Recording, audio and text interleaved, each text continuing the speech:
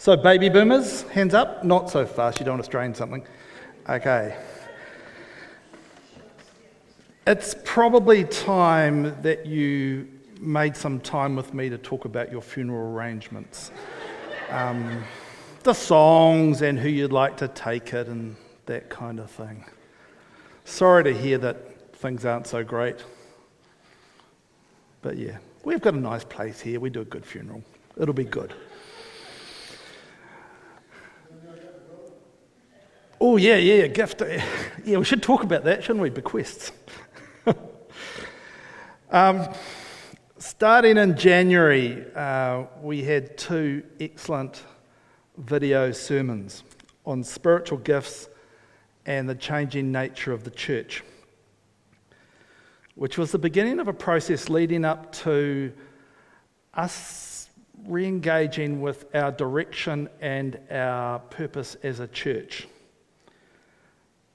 We talked a bit about some of the stuff at camp. We'll pick it up at the AGM again next month. And then sometime later we will recast the Transforming Opawa document that has guided what we've been doing for the last 7 years. In 2016, we spent some time trying to discern where God was leading us and who he was shaping us to be. Well, today I want to continue that process and preach into that question. Now, in your newsletter, you will find a cross. Actually, scarily, it's not a cross. Well, it could be, but it's not. It's an X and Y axis. Who has bad memories of maths from back in the day, looking at this kind of thing? My maths teacher from years 10 to 12 and I had a personality difference that over 3 years we were not able to make any progress on. My favourite comment of his on one of my report cards was, has the irritating habit of distracting both himself and others from profitable industry. And I thought that was a peach. He'd spent a lot of time on that. Now, if you haven't got one of these and you would like one, and it might help if you're able to take a few notes around this, because there's a diagram I want to share with you, and I've got pens here. Is there anyone who'd like one? Christopher, you fine fellow. You see, drummers aren't all bad.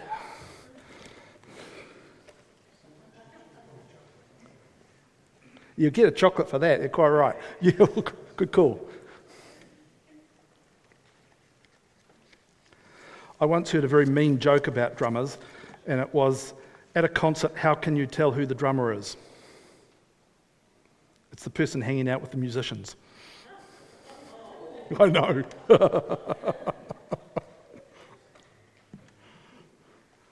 Okay, if you've got a pen or the newsletter, that'd be good. All right. Jesus said 2 very challenging things to his first disciples. Kevin, I've just realised I haven't got the clicky, how's your father, what's it? Jesus said 2 very challenging things to his first disciples who became the church in Matthew 5. The first thing he said was, you are the salt of the earth. The second one was, you are the light of the world. Thank you. He's a fine fellow. Jesus called his people to be in the world, but not of it. To be salt and to be light. Now, this is a tricky tension to manage. But it is our call as a people of God to be both in the world, but not to be of it. To be engaged and active in our communities, but not in such a way that we are overwhelmed by the spirit of our age, the character of our times. We are to be both engaged and yet distinct, salt and light. We're meant to be salt. Salt preserves what is good in the world and indeed adds flavour to it. Light reveals what is and reflects truth and a gospel that is a hope for a drowning world. Hugely tricky to do both well, but that is the brief that Jesus gave us. Now, the best way I can explain what I'm talking about is through this diagram. The horizontal axis, which will appear. Okay, that's a problem. Right, horizontal axis on the left-hand end, right in, and on the right-hand end, right out. The left-hand end is utterly in the world. The right-hand end is outside of it, living on society's margins. A lot of our Christian churches traditionally have tended towards that right-hand end, to remove themselves from mainstream culture. It's easier to maintain your personal holiness and our Christian distinctiveness when you avoid television, movie, and the internet. And they've got a point. Now, more Christians today tend to be down towards the left-hand end. Let me demonstrate this. How many of you have read or seen a Harry Potter film? Bad people. It's outrageous. I've got the set of the books. How many drink alcohol socially? That makes us closer to our non-Christian neighbours than our more conservative Christian siblings. Because we are more like the world in how we live than in more sectarian, insular forms of Christianity. So the barrier between Opawa and the wider world is lower than at a church on the right-hand end. Now, this is both a strength and a challenge. The strength is that you don't have to undertake some sort of cultural conversion to come to our church. Non-Christian people who float in here are generally quite positive in their feedback. They find us easier to understand, and it's okay to be here. The challenge of the left-hand end is that the light of the gospel can get lost. It's hard to be countercultural with the sheer noise of our culture all around us. We are enmeshed in it. What is there that is so different about us that makes belonging to this church worthwhile? What makes church different from a personal support group? Because it needs to be. It needs to be way more than that. Now, our culture, the world we live in, will make us all into consumers if we let it, which is the default setting of how people in the Western world live. Our risk is that church becomes one option for what we do on a Sunday, competing with the golf club, brunch, and whatever other pastime we're into. Okay, then there's the vertical axis. Why axis? Anybody know? Anybody remember from maths? Yep. Oh, look, should have passed. At the top end of that axis is a vision of life that is strongly collective. So I suggest you write that in. At the bottom end is a vision of life that is strongly individualistic. I passionately believe that the biblical imperative is that we are a people of God, not these little persons of God. 1 Corinthians 12:13 says that by one Spirit we were baptized into one body, not lots of different bodies. You and I are part of something bigger on so many levels. Consider this. We're part of this church that is a separate corporate identity over and above the individuals that make it up. This church is part of the New Zealand Baptist Union, some 240 widely varied churches that relate together. Through them, we are part of the Baptist World Alliance, which represents tens of millions of Baptists. We're also part of the worldwide Protestant movement, which has its roots in the 16th century Reformation. We're into the hundreds of millions by now. We're also part of the whole church on earth, which includes Orthodox, Coptics, Catholics. You're into well over 1 billion people now. And then there's another dimension. We're part of the historic church of all believers that have followed Jesus, and are now dead. Who knows how many of them? And faithful Jews from the Old Testament time, whose Bible we still revere. But wait, there's more. The death of Christ has opened up the fellowship of the Trinity, Father, Son, and Spirit. And because we are in Christ, we are part of that mutual love, of that embrace. And if you can imagine three people having a conversation, they've opened up the space for us to join in, to be a part of that, and live amongst them. Truly, we are part of something much, much, much bigger than any one of us.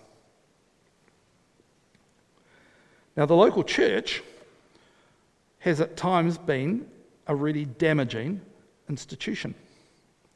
Sometimes a boring place with quirky music, unusual fashions, you know who you are, and offbeat characters, you also know who you are. But the church universal that I have just described is a glorious thing. The body of Christ on earth advancing through history, immersed in the power of God's love, driven by the Spirit. But anyway, back to that diagram. So we combine those two axes, and when you do this, you form 4 quadrants. The top right-hand quadrant, we would have groups that are strong on their collective identity and very keen to stay away from too much involvement in the world. Maybe something like the Destiny Church, as an example. It's got a very strong sense of separate identity. Now, along with that, there is the risk of oppression and exploitation. All cultic groups would be in this quadrant, or at least have come from this quadrant. The group can take over a person's individual identity. Now, I'm not trying to say that Destiny is a cult, because they're not, but that is their risk if they keep heading out. In the bottom right quadrant is where, historically at least, most Baptist churches would have been found. We emphasised personal salvation, the me and God type understanding of the faith. So we understand it in individual transactional terms. Upon my sincere repentance and decision to follow the Lord, my personal sins are forgiven. I did something and Jesus did something for me. There's an exchange. There's also, in this quadrant, a profound suspicion of the world. I struck this when I was youth pastoring 20-odd years ago.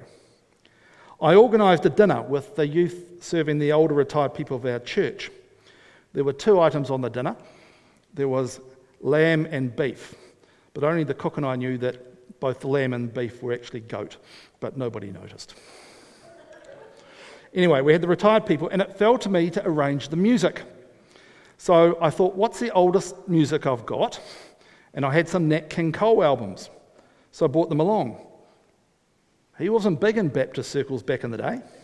The older people explained to me that they were not allowed to listen to secular music back then. It was a sign of compromise and worldliness. Except for Jim Reeves, he got a pass for some reason. And I saw this too as a young adult convert coming into the church. I was encouraged to destroy my rock music LPs. The devil was in the beat, apparently. I was expected to be hyper-diligent in my spiritual practices and be very committed to a quite strict moral code. No swearing, no drinking, no smoking. For me, becoming Christian involved joining a subculture and taking on its beliefs and its way of life. Now, the risk in this bottom right quadrant is isolation and disconnection. Now, Protestants, us lot, have historically been critical of the papacy for its power to decide what's right and what's wrong. But in this quadrant, we are all little popes. We determine truth for ourselves. And so you see in the churches in this quadrant, we split like nobody's business. Individual Christians using their personal papal authority to determine what the faith is will often change churches or sometimes opt out altogether. Strong commitment to truth and personal salvation can lead to a pile of broken relationships and a lot of pain. Well, my name's Rod, and I'm a history nerd, I have to confess.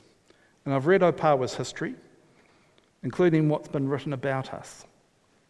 And my sense is as a church that since the 1990s, we've been tracking left. That's not we've becoming socialist. We've been moving from the bottom right quadrant across to the bottom left. We are quite individualistic. We don't have a strong sense of the we of church. I see it in the number of people that attend Sunday less frequently. It's particularly noticeable in the wider church since COVID. I've known churches that attendance has dropped 40-50%. It's not that I want to resurrect the old legalism that you must attend church every Sunday and I'll stand out there for clipboard.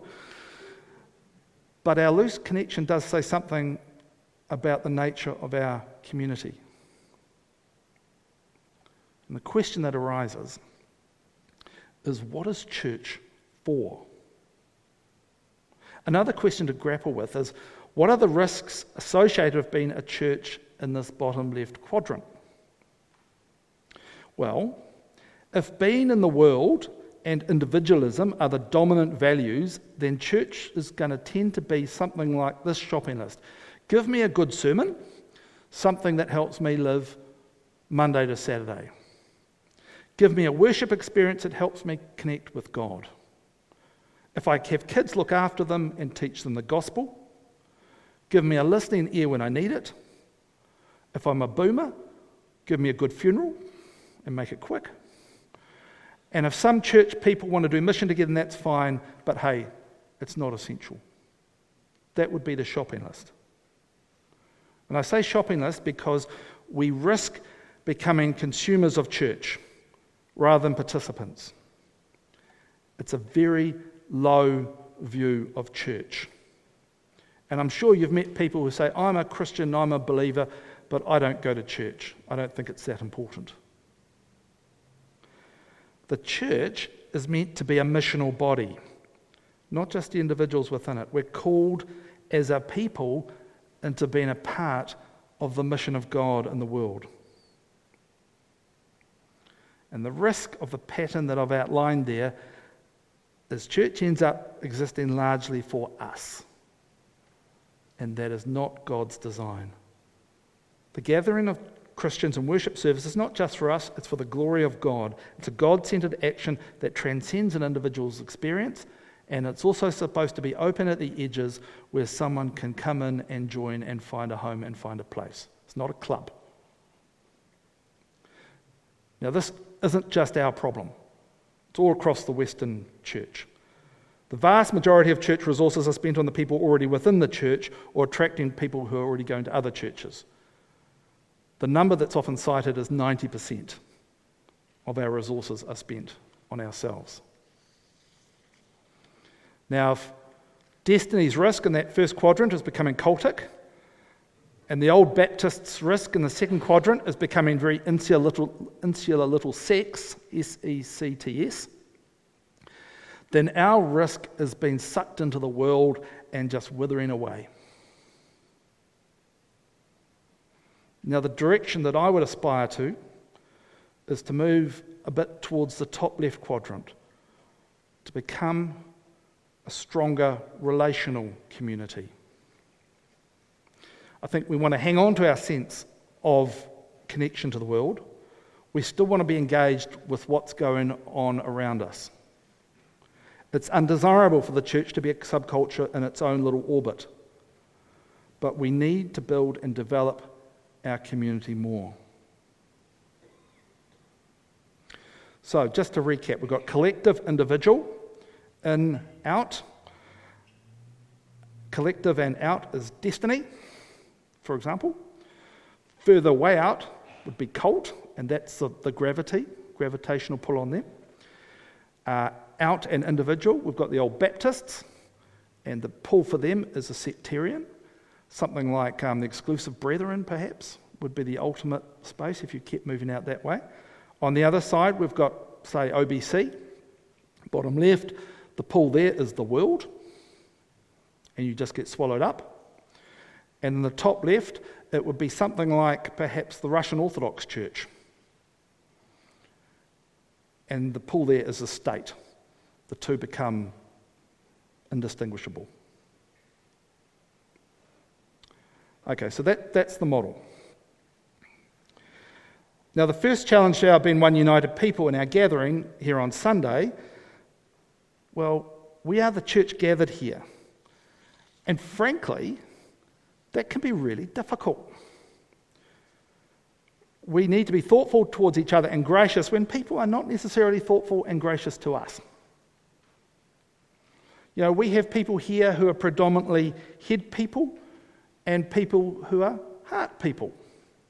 We have Pakeha, Māori, Africans, English, Jaffas, and Southlanders with most of their toes.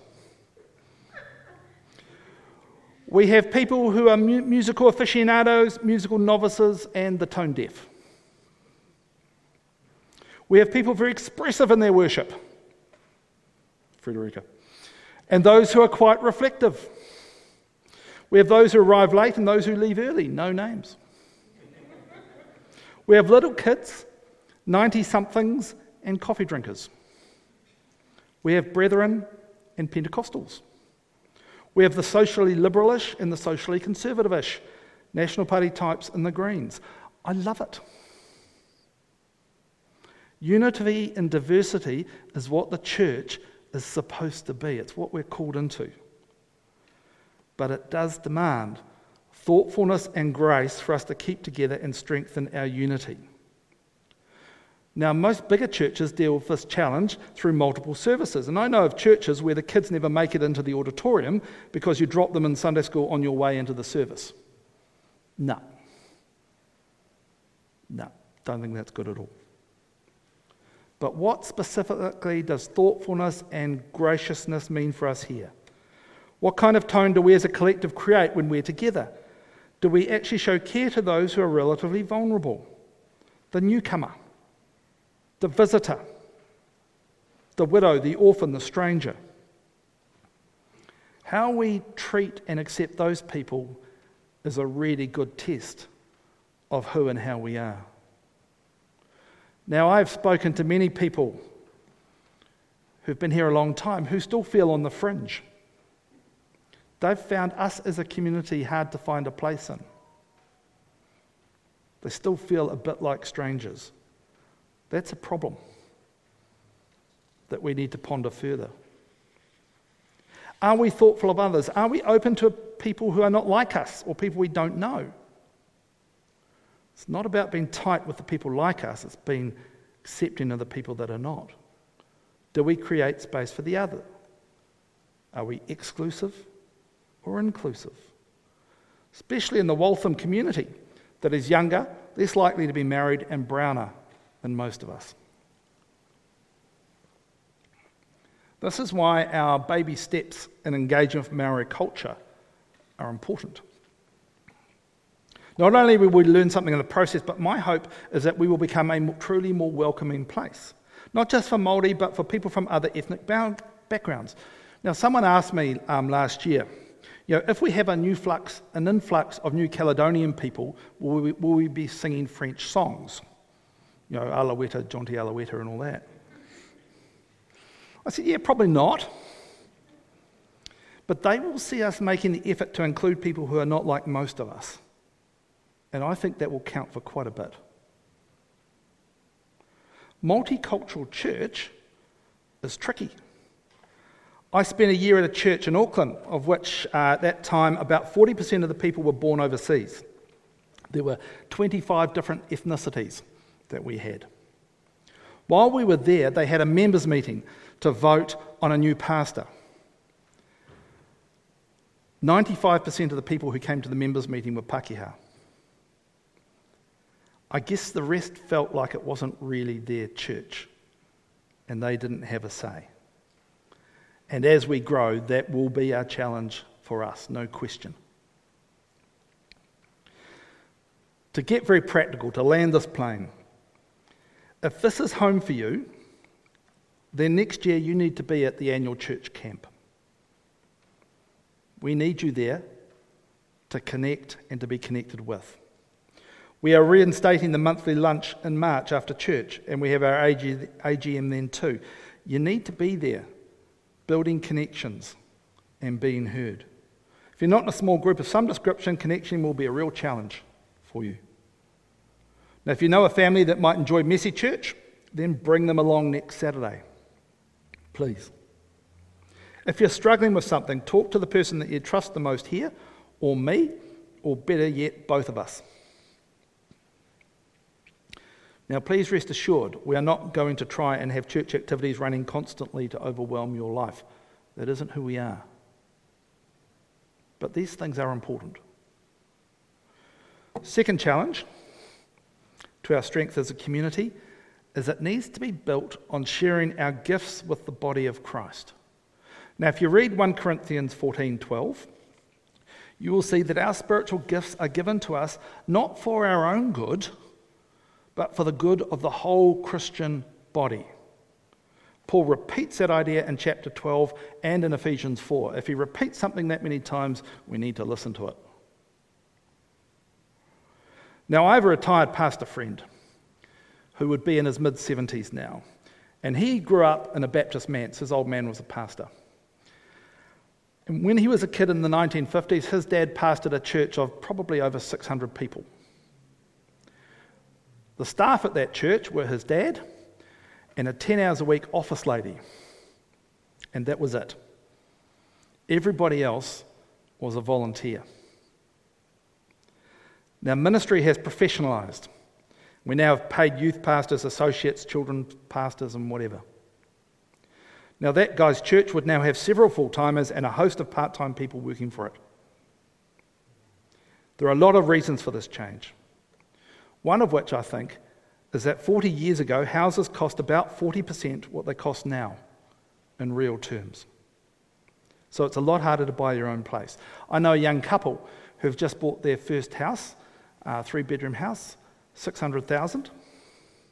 It's a bit of a do-up, but it's okay.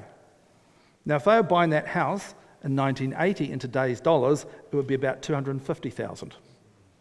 That's a lot less stress on that family, a lot less need for income. They are squeezed. In my time, this church here, we've pulled back our salary spend because we had to. Giving declined by about 40%. So there's me 3.5 days a week and management for 3 days a week. Now, you may not know this, but one or both of us are involved in every ministry area of the church, such that management is now employed as well as the manager of our Opawahu Trust doing community youth work. That picture is not ideal. Hear me, I'm not beating the drum for volunteers to pick up duty calls, but I would love to talk with you if you would be interested in Messy Church. We've lost a couple of people who were gold. We need another person or two who are ideas people who are into craft. We are struggling to build a consistent congregation on the Saturday and having serious conversations about how long we keep doing this. That's one, Messy Church. 2, overseas mission. I'd love to have a person to champion our overseas missions who's comfortable talking up front. Those of you who've been around a while will remember Francis Borry, who used to do that, who died far too soon and is a real loss. Opawahu Trust, our holiday program, was an overwhelming success. My goodness, this place was noisy. I had to leave. We need help. Good problem to have. We need help for the school holiday Wednesdays. We're approaching 40 kids. The prayer chain. We will miss Katrine being the point person in our prayer chain. And please, if you're a member of the prayer chain, and I see a number here, could you come down and have a quick 2 minutes with me at the end of the service? Fellowship. I'd love to have someone to organise the lunches and the socials to take that responsibility off management. The board. We are losing a really valued board member soon. Do you know someone that you think might thrive in that role? If you do, go talk to your favourite board member about them. Youth ministry. The team are doing great, but they always need support in a variety of ways. Pastoral carers.